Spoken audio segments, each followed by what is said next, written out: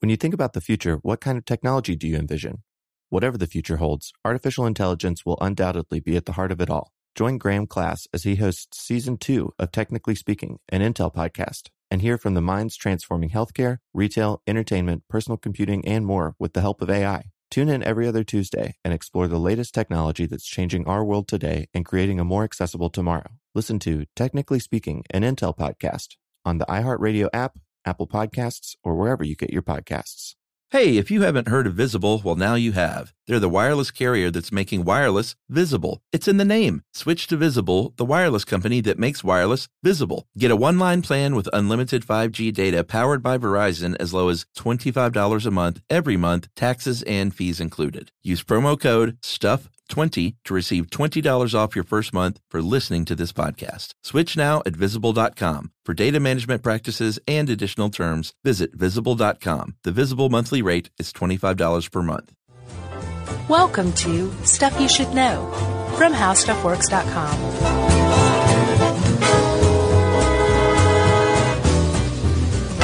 Hey, and welcome to the podcast. I'm Josh Clark. There's Charles W. Chuck Frank.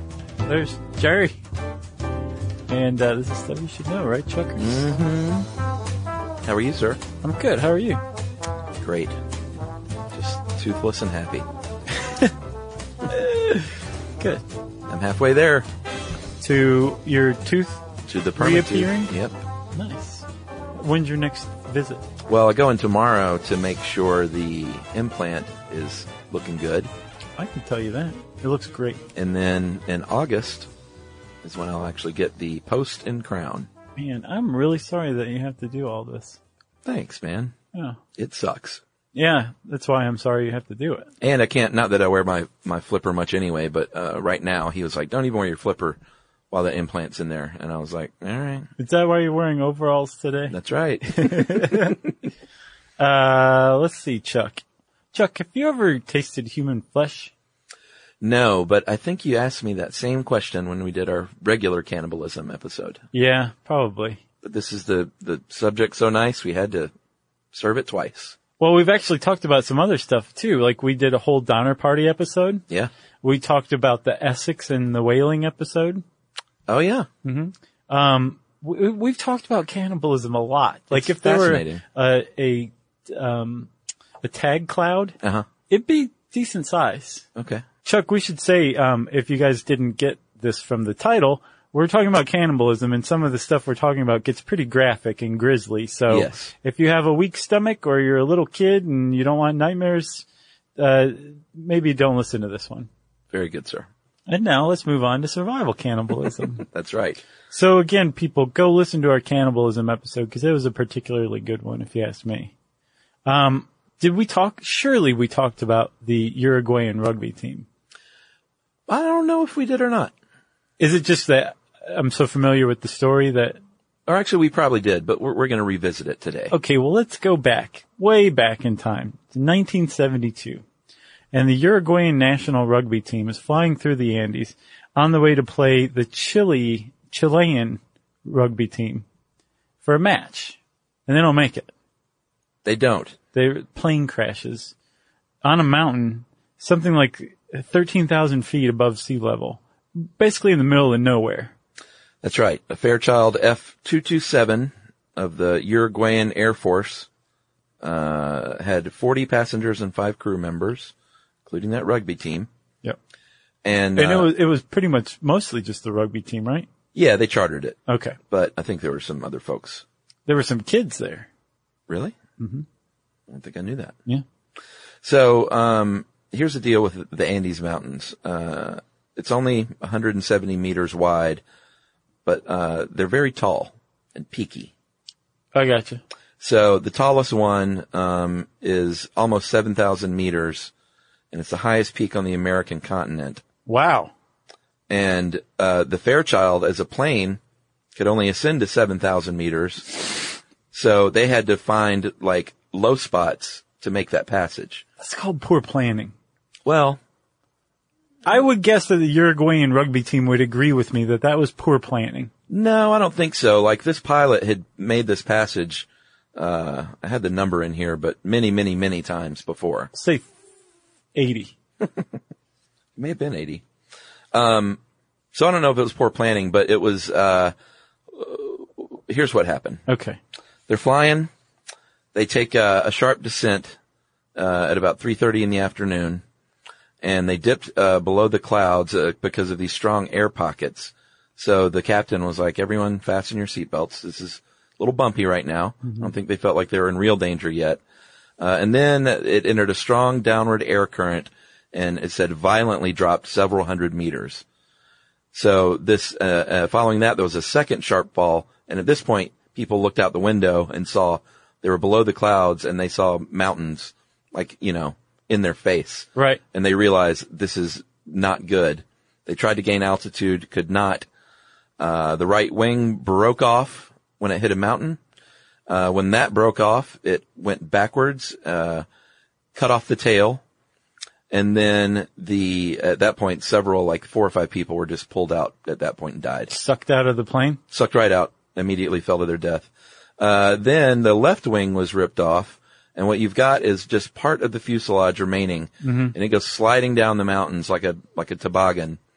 And by all accounts, they thought they were done for. sure. Like there's no way we're going to stop. But as luck would have it, they did slow down. They entered a valley and slowed down, but with such force that the seats like ripped from their bolts, and they Jeez. crashed through like the luggage compartment Wow. and came to a rest. So how many survivors there were? I'm not quite sure. I know there were 45 people on the plane. 27 people survived the initial crash out of the 45. Okay, so that's bad enough, right? Yes. And they're like, okay, we're stranded up in the Andes. The temperature is like negative 30 degrees Fahrenheit, which is negative 34 Celsius. That's right. Too bad it wasn't just negative 40. Right. So they're like, but at least we have the fuselage of this plane to act as an impromptu shelter while we figure out what's going on. Yeah. Let's take stock of our supplies. Let's see. We've got some wine and we've got some chocolate, and that's it. Yeah. But- Not very much. It said a few more snacks, but it was very, very, very, very little food. Right. Yeah. And then a short time after they crashed and they had taken stock and were trying to like figure out what to do, an avalanche came and buried the plane, buried some of the people alive inside of it.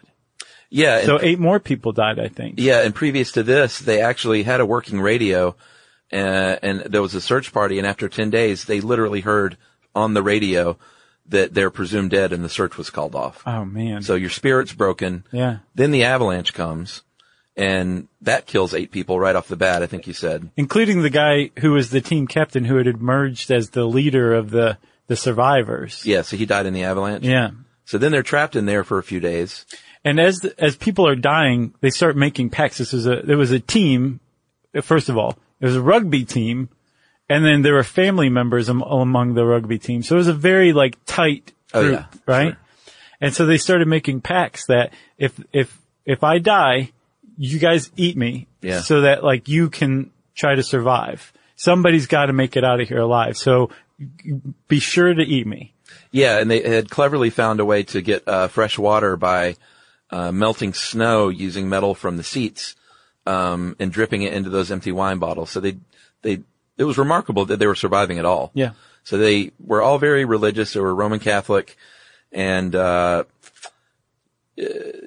not supposed to eat people. So for religious reasons, a lot of them had a lot of problems with the notion of doing so. Yeah. But they did what they had to do. Yes. In the end. So they sent out a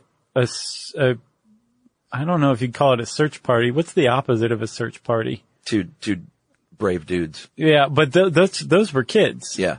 And they went on like a 10-day trek and finally were found by a Chilean shepherd who was working the mountain, and he went and got a search party mustered and brought them back, and they found the guys. So Amazing. a bunch of them survived through, in part, survival cannibalism, but definitely more than just that. These guys just didn't just lay down and die. It was their spirits were still up somehow. That's right, dude. In the end, 16 people ended up surviving this ordeal. Amazing. Yeah, weeks and weeks and weeks in the Andes Mountains in freezing temperatures. And they made a great movie called Alive. I've not seen it. Is it good? Yeah, it is good. Of course, in typical Hollywood fashion, it was all white dudes. Yeah, isn't Ethan Hawke one of the guys? Ethan Hawke is one of the guys. Yeah. Vincent Spano is Italian. Oh, but hey, you don't know the difference between an Italian and a Uruguayan? Yeah, they were all white dudes, but, or maybe not all, but the lion's share of them, of course. Gotcha. So, aside from that, it was a good movie. And I remember, we definitely talked about this because I remember telling the story being a kid and like the book was a really big bestseller. Mm-hmm. And I thought it was a soccer team because I didn't know the difference between rugby and soccer back then. If you listen to our soccer podcast, you might think I still don't know the difference. So up next, Chuck, is Jamestown. This is actually a fairly recent revelation. Apparently, if you were a scholar, an historian of colonial America, you were in the know that there was persistent legends and rumors that the people in Jamestown had resorted to cannibalism during the winter of 1609 to 1610. Yeah, there were 5 historical accounts over the years that people have pointed to. And these are like first-person diaries from the people who were there at the time saying it was so bad that we ate anything in sight, including dead people. The end. But there was nothing to back it up. So I guess the historians were like, these colonists are just trying to show off. Or they're using hyperbole maybe, like they were saying I was so hungry I could eat a horse. But they were using cannibalism instead of the horse because they actually did eat the horse. Well, then finally, a couple summers ago, in 2013, some archaeologists who were excavating Jamestown came upon a trash heap where they found the butchered bones of horses and human teeth and a partial skull. And when they examined the teeth and the skull, they realized like, oh, wow, these are butcher marks right here. They weren't just exaggerating or showing off. They really did engage in cannibalism in Jamestown. Yeah, and this is the only artifactual evidence of cannibalism by Europeans ever, supposedly. Really? That's what it says. And with science, it's pretty remarkable what you can do these days. They actually did 3D reconstructions and examined this skull and learned a lot about this 14-year-old girl that they called Jane. Yeah. She was found buried a couple of feet down, 2.5 feet down. But in a trash heap, which is a huge giveaway. A 17th century trash heap. Right. In the cellar inside the site at James Fort. So 80% of these colonists died in the winter of 1609, and they found what they called multiple chop marks on the girl's skull, clearly interested in cheek meat, muscles of the face, tongue, and the brain. And they think that the person who at least was responsible for harvesting the flesh and the brain from the head was not an experienced butcher. Right. The marks on the forehead are hesitant, and apparently they couldn't stand her staring at them while they were doing this, so they turned her over, and then from the back of the head, that's when the marks became a little more confident, and where they finally cleaved her skull open. So they've turned her over, and that's when the butcher marks start to get a little more confident. Yeah. And apparently that's where they managed to access her skull by cleaving it in two from behind. That's right. They also found cuts and saw marks and stuff along her lower jaw, that they said was made to get the meat. Who said that? In this article I read. Arby's. But here's a remarkable thing. They use isotope studies to find out a lot about this girl. So they know from examining her shin bone that she was 14. Really sad. But the good news is, like, she wasn't murdered. No, she starved to death. Well, good news, bad news, I guess. It's sad any way you look at it. Although that's not necessarily true. There's a lot of disease that was spreading through Jamestown at the time as well. True. So it's possible she died of other causes that aren't quite as bad as starvation. Here's the deal. Jamestown was, it's not what you learn about in elementary school. Like, it was doing very poorly at this point. Mm-hmm. People were starving. The local Native American tribe that were once friendly with them had cut them off. And they actually showed up in 1607 or 1607 during the worst drought in the region in centuries. So it was a really just inauspicious beginning. Yeah. And they called this period, especially during the winter of 1609 and 1610, the starving time. It was definitely. With capital S and capital T. Yeah. So you know it was significant. So, in 1609, they're already in bad shape, and then 300 new settlers show up.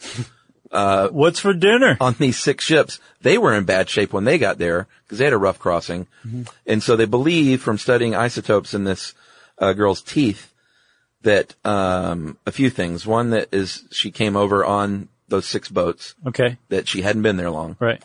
2, that she was, either served as a maid to a family of high status, or was from a family of high status, because they found that she ate a lot of protein. Mm-hmm. And then they determined that it's amazing what they can determine. I know. That she was from probably the southern coast of England, because water that she consumes while she's got her little baby teeth are forming in infancy, you can tell years later where that came from. So cool. Man, leave it to the Smithsonian.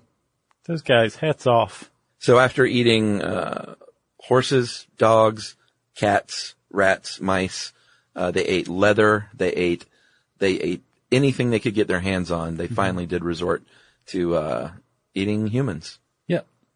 Now we have evidence of it. And by spring of 1610, only 60 people had survived.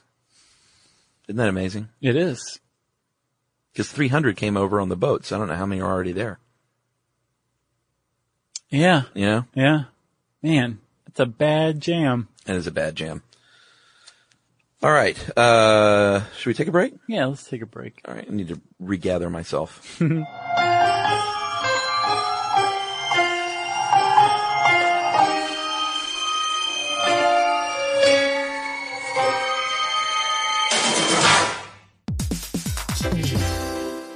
All right, game off. Let's pause here to talk more about Monopoly Go. Because in Monopoly Go, you can team up with your friends for timed tournaments where you work together to build up each other's boards. It's very nice. That's right. And the more you win together, the more awesome prizes you unlock. And there's so much to get. I'm talking about unique stickers that you can trade with friends to complete albums for big prizes, cool new playing pieces to travel the boards with, or hilarious emojis for taunting friends when you smash their buildings or heist their vaults. Plus, Monopoly Go feels new and exciting every day with constantly changing tournaments and challenges, like digging for treasure or a robot pachinko machine. And there's always new timed events that help you win big, like massive multipliers for everything you win or rent frenzies. That's right. There's always something fun to discover in Monopoly Go. So get off the bench and go download it now for free on Google Play or the App Store. Game on! Today's episode is brought to you by Altoids because, let's face it, unraveling the mysteries of the universe is tough work. But with Altoids, your breath will be stronger than a black hole's gravitational pull, more intense than an alien abduction, and more reliable than your phone's battery during a podcast marathon. When it comes to needing intense freshness, Altoids have you covered. Altoids are stronger than your favorite conspiracy theory, more intense than the latest true crime docuseries, and more reliable than a Bigfoot sighting. They're not just mints, they're curiously strong mints. Find Altoids in the checkout aisle. Grab your tin today.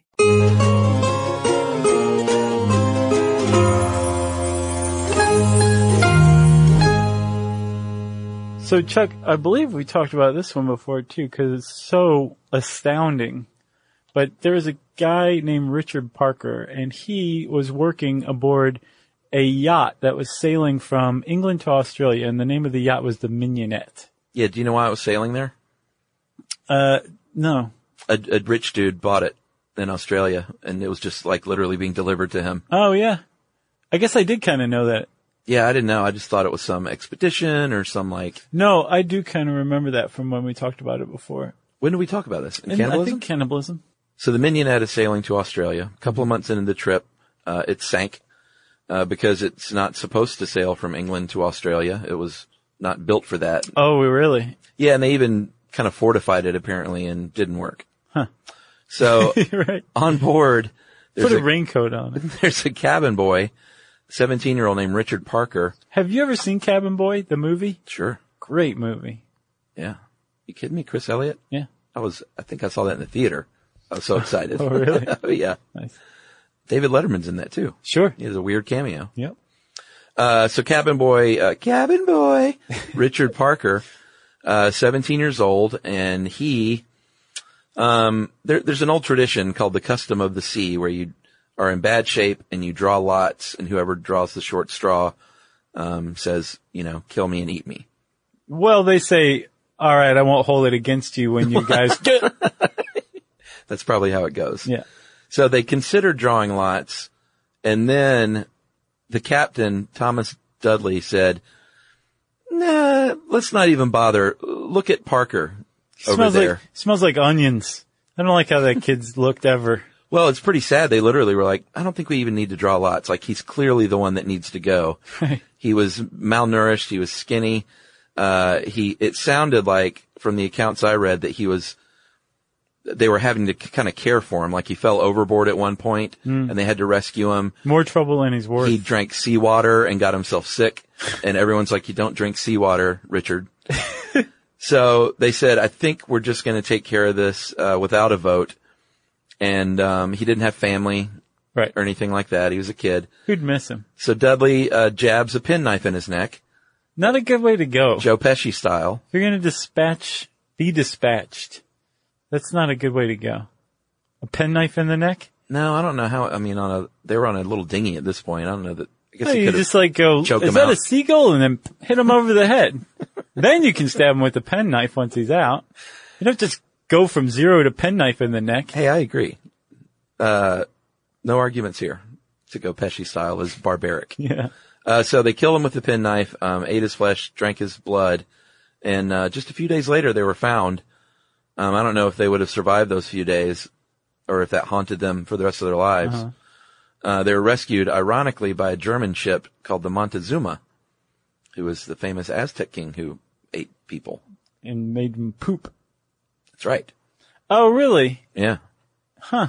That's interesting. It gets even more interesting, though. Well, they were tried for murder. I know where you're going. And found guilty, but people felt pretty bad for them. They were like, yeah, we've all met Richard Parker. He did smell like onions. And so 6 months later, they were released from prison. But here's where it does get a little weird. Oh, me? Yeah. So I love this. This is 1884, right? When this happened? Yes. In 1838, a little guy named Edgar Allan Poe wrote a short story about a boat that sank, and some guys were in a lifeboat, and a guy got killed and eaten, and the guy who got killed and eaten's name was Richard Parker. Isn't that awesome? It's pretty weird. The narrative of Arthur Gordon Pym of Nantucket was the short story. Mm-hmm. And I saw something that pointed out, like, many other things didn't match up. But I was like, that's really all you need. Right. To call it a startling coincidence. Sure. You know? Yeah.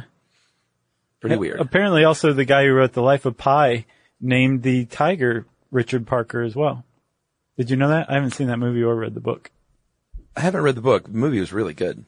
I heard nothing but good things. Yeah. I've just never been in a Life of Pi mood. You know what I mean? Sure. The name. Mm-hmm. Sort of is kind of like, yeah. Mm-hmm. Who's Pi? Do I care about his life? No. It's a good movie, though. All right, moving on to Alfred Packer. Who knows? I heard it was Alfred, but I've seen it both ways. Yeah. Illiterate gold miners in the Old West.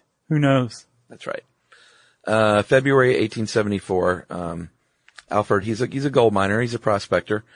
And he wants to go to the high mountains of Colorado to find gold, and apparently makes like half of the trip and then stops in the winter and stays with the Ute tribe, and they're like, you need to just stay here till spring. Don't go any further. He says, no, I got this. I'm going to continue on. Thanks for the warning. Right, Utes. So he goes on with his friends, and eventually wanders out of the woods alone. Yeah, he went in with 5 other dudes, came out alone. That's right. And said, who, me? Oh, I'm just the sole survivor of the group. A storm hit, and everybody went their separate ways. Let's not talk about it again. Yeah, he said, my feet got frozen, and I couldn't keep up, and I don't know what happened to those dudes. And they're like, oh, really? He's like, okay, fine, all right. Yeah, I killed one of them, but it was in self-defense. And they're like, what? Yeah, his story He's like, kept all right, changing. okay, all right. We ate some of the other dudes, but they died naturally. Well, the reason they first said, wait a minute, what's going on here, is he said that, I don't know what happened to those guys. And they said, well, why do you have their personal belongings in your pack? Right. And he went, oh, well, I know I've got wallets full of money from these guys. Right. So maybe I should come somewhat clean. So the story keeps changing every time they ask him. He's in jail. That's cagey. It's very cagey. He's in jail at this point, obviously while he's being questioned and all this stuff. Mm-hmm. But the jail was basically a log cabin. No jail can hold Alfred Packer. No, especially not a jail in 1874 in Colorado. So he busts it out, goes on the lam for 9 years. They catch him in Wyoming, leaving under the alias John Swartz. Actually, somebody who was part of another expedition that he was on, a guy named Frenchie, Did he write recognized him. Oh, really? Just happened to cross paths with him. It was like, you. No way. Yeah. Wow, that's bad luck. Sure. Or I guess good luck. So he was convicted of manslaughter and sentenced to 40 years.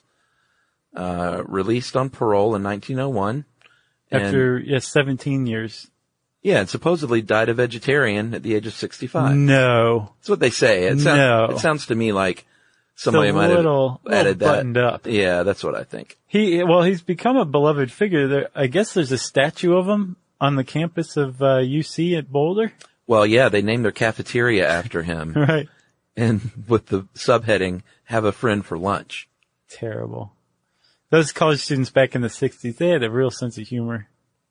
And of course, the South Park guys wrote Cannibal the Musical after him. So, Alfred Packer, survival cannibalist. To what degree, we don't know. That's right. I need another break, sir. I'm hungry. Is that awful? We'll be back right after this.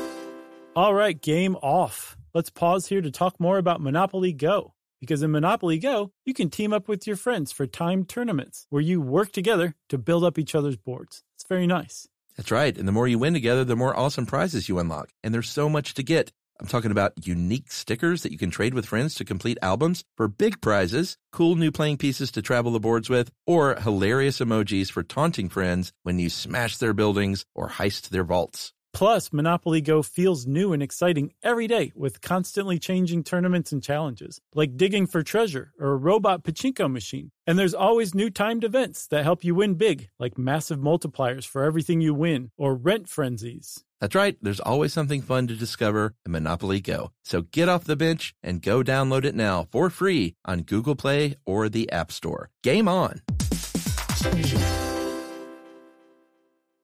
Today's episode is brought to you by Altoids because, let's face it, unraveling the mysteries of the universe is tough work. But with Altoids, your breath will be stronger than a black hole's gravitational pull, more intense than an alien abduction, and more reliable than your phone's battery during a podcast marathon. When it comes to needing intense freshness, Altoids have you covered. Altoids are stronger than your favorite conspiracy theory, more intense than the latest true crime docuseries, and more reliable than a Bigfoot sighting. They're not just mints, they're curiously strong mints. Find Altoids in the checkout aisle. Grab your tin today.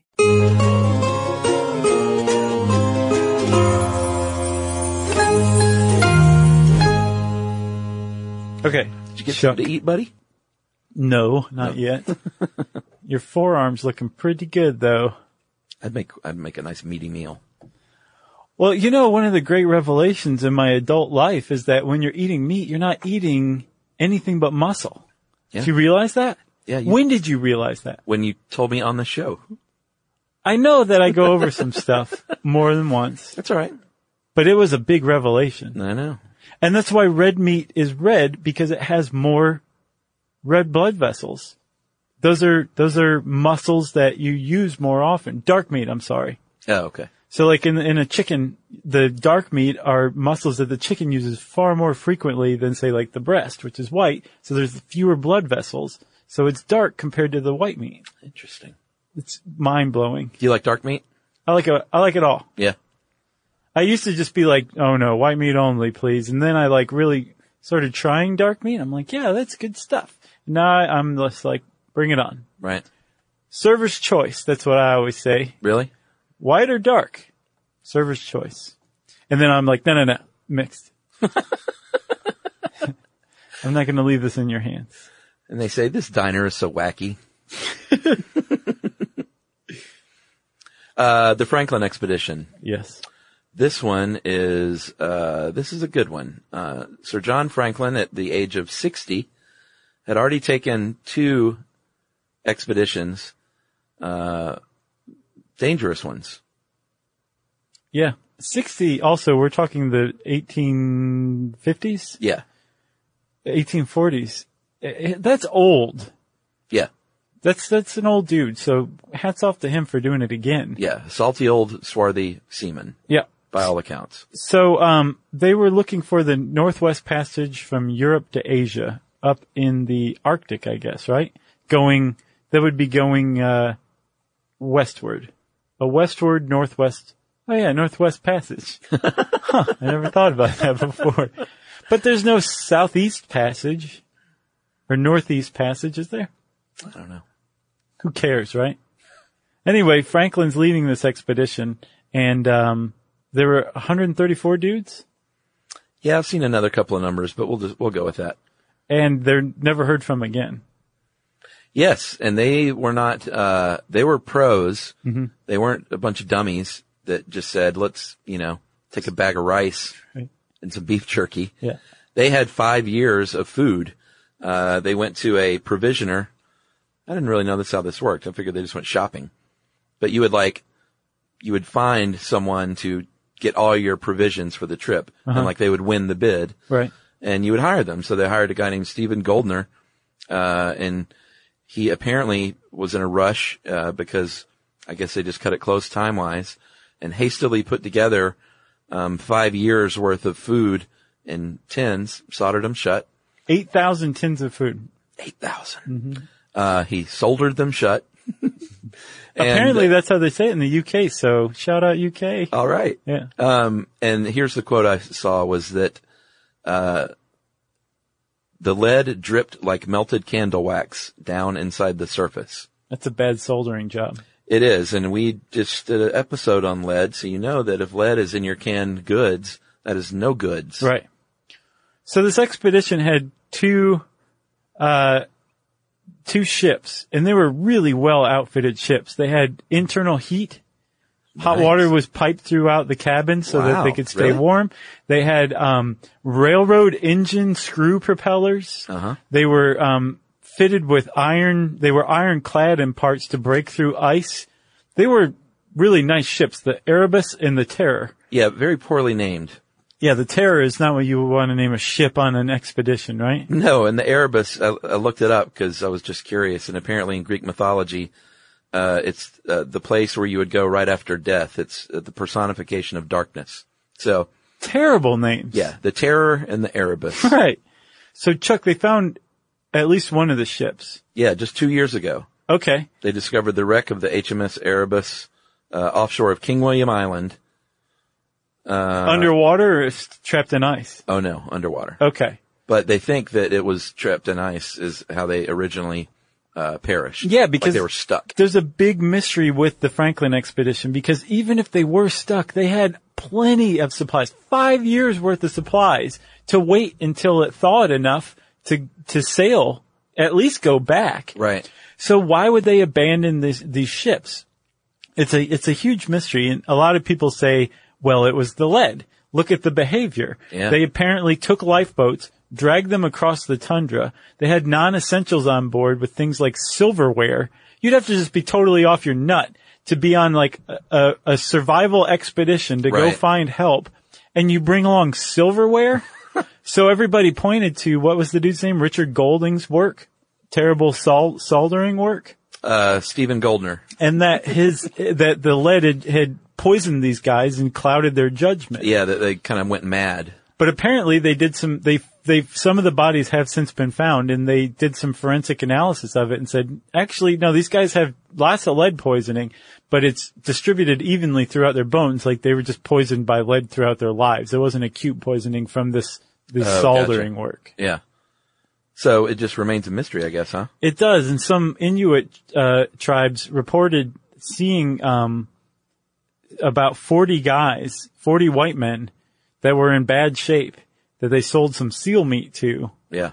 And when one of the search parties came across the Inuit tribe, they told them the story. And I think over the years they've been finding, piles of the bodies in different locations. Yeah. And the Inuits first were the ones who said, yeah, we actually saw one of their camps, like after we ran into the guys. We think we found them again, all dead, like the following year.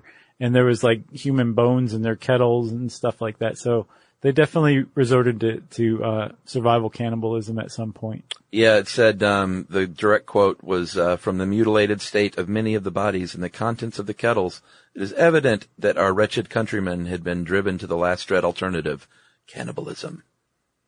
Kind of dramatic. Yeah, for sure. So Chuck, let's do one more, huh? Okay. Let's do our famous top 10 consisting of 6. tops. Boy, this one is super, super sad. Yeah. Like there's not much joking about this. I mean, none of this has been funny, but we're trying not to just depress everyone. Right. But, the siege of Leningrad is one of the saddest moments in world history. It's when the, Nazi forces, bombarded over 3 years, against what is now St. Petersburg, and basically for 900 days cut them off in an effort to starve out a city of 3.3 million people. Mm-hmm. And it worked. Yeah, it did. It's a great effect. 3.3 million people, 1 million died over the 3-year siege. Yeah, and 800,000 of those died from starvation. 800,000 people. Nuts. So the government, nobody could get to it. The Nazis had formed a ring around the city and were defending it and just they were bombing it every day, but they were also well aware that they were purposefully starving the population as well. Inside, the people had a ration of bread once a day, a piece of bread about the weight of a bar of soap. Yeah, manual laborers got 250 grams of bread, but apparently the bread was cut with pine shavings, and they were subsisting on 300 calories a day. Yeah, and if you were in the army, you would get things like fern leaf soup and cream of nettle.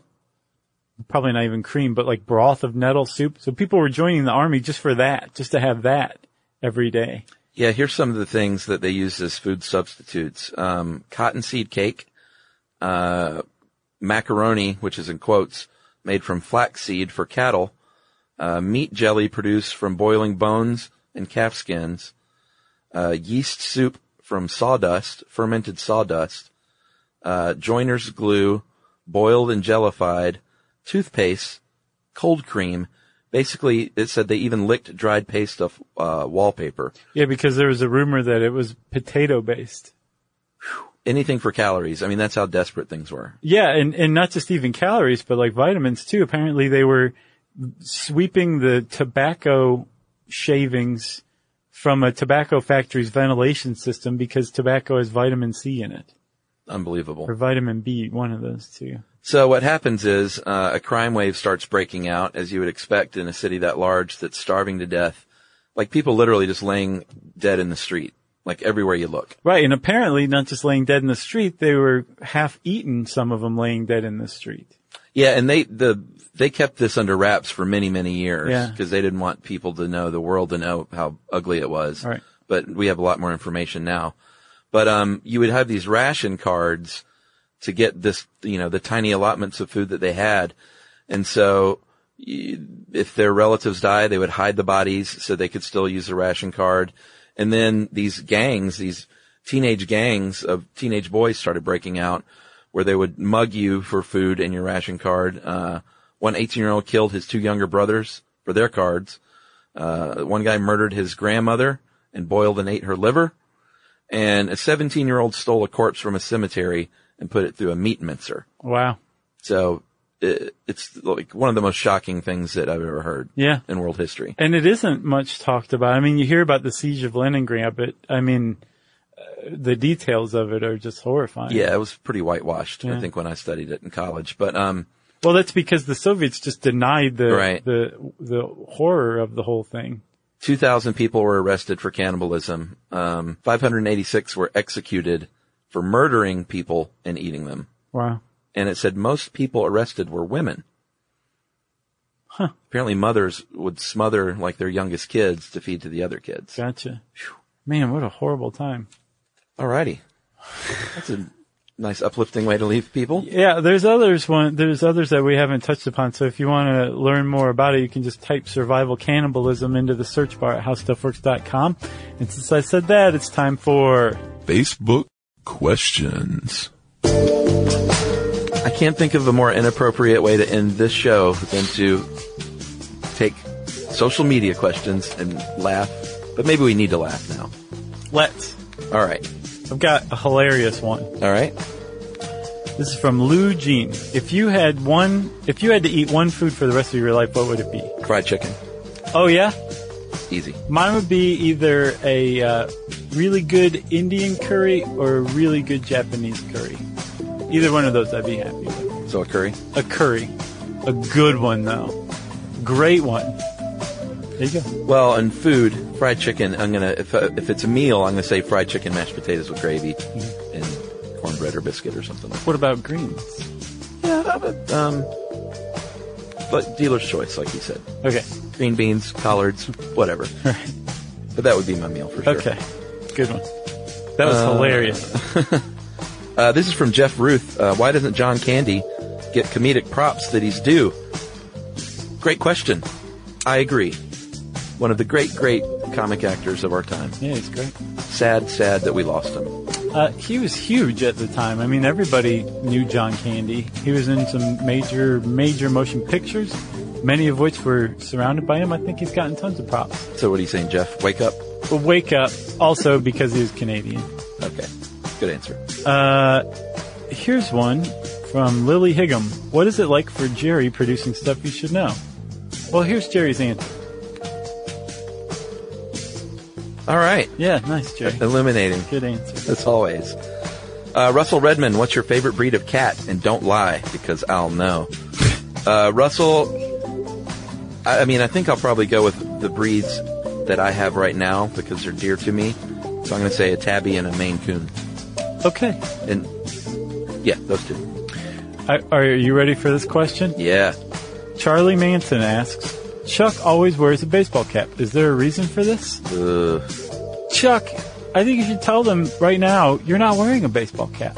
I'm not, because as most of you know, my beloved Last Chance Garage hat that I've had for 20 years was lost in Austin, Texas, and is in a dumpster somewhere in Austin, Texas. I don't know that that's true. I think it's adorning the hat of a hipster in Austin, Texas. Seriously, if you're in Austin, keep an eye out for that thing. It says Last Chance Garage. It's black. Circle emblem. Smells like 20 years of Chuck. No one else would want to wear that hat, I guarantee you. But no, I don't wear a hat that much anymore because of that. I love that hat. Okay. R.I.P. R.I.P. Okay, Jack Mahan says, what is your favorite automobile and why? Mine is probably the AMC Pacer, just because it's pretty cool looking. I'm not a big car guy, but I'm going to go with the 1960s VW Beetles because I drove them and I still love them. I saw a beautiful looking Beetle the other day, cherry restored, that this guy was driving. Mm-hmm. And I was just like, man, I'm getting another one day. Nice. Totally. Do it, Chuck. I am. I'm going to have a real nice one. Okay. Brian Tarbell. Oh, Tarbell, why do you tempt me so? Describe Deflategate in one word. We go at it a lot on Facebook. He's our friend from Boston. You're right. In one word, 2 words, 3 words. Tom Brady, cheater. Oh. Moving on. Well, I think score one for Chuck. Tara Dickinson asks, is ketchup a sauce or a condiment? I think it's probably both. I don't think it has to be one or the other. I did a Don't Be Dumb on the origin of ketchup, though. Did you know it's Vietnamese in origin? Had no idea. Uh-huh. Really? Catsup.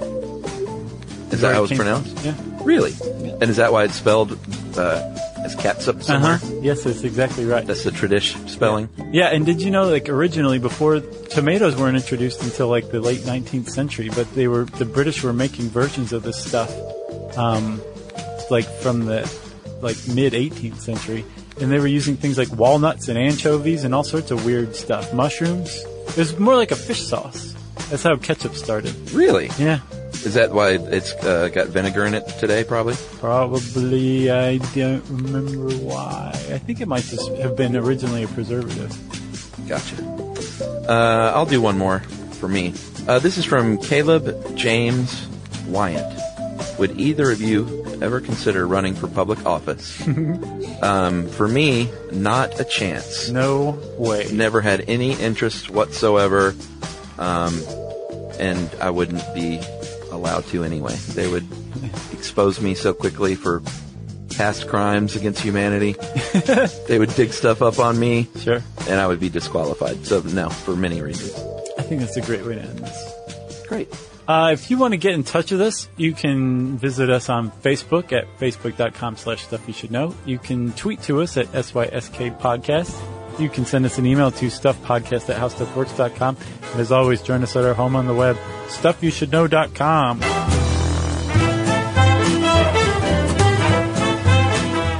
For more on this and thousands of other topics, visit howstuffworks.com.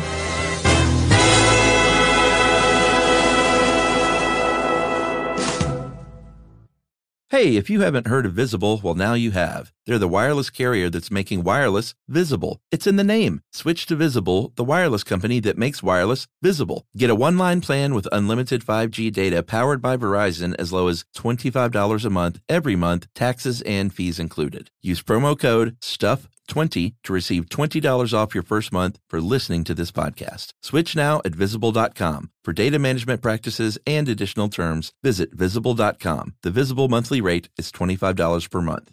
Today's episode is brought to you by Altoids because, let's face it, unraveling the mysteries of the universe is tough work. But with Altoids, your breath will be stronger than a black hole's gravitational pull, more intense than an alien abduction, and more reliable than your phone's battery during a podcast marathon. When it comes to needing intense freshness, Altoids have you covered. Altoids are stronger than your favorite conspiracy theory, more intense than the latest true crime docuseries, and more reliable than a Bigfoot sighting. They're not just mints, they're curiously strong mints. Find Altoids in the checkout aisle. Grab your tin today.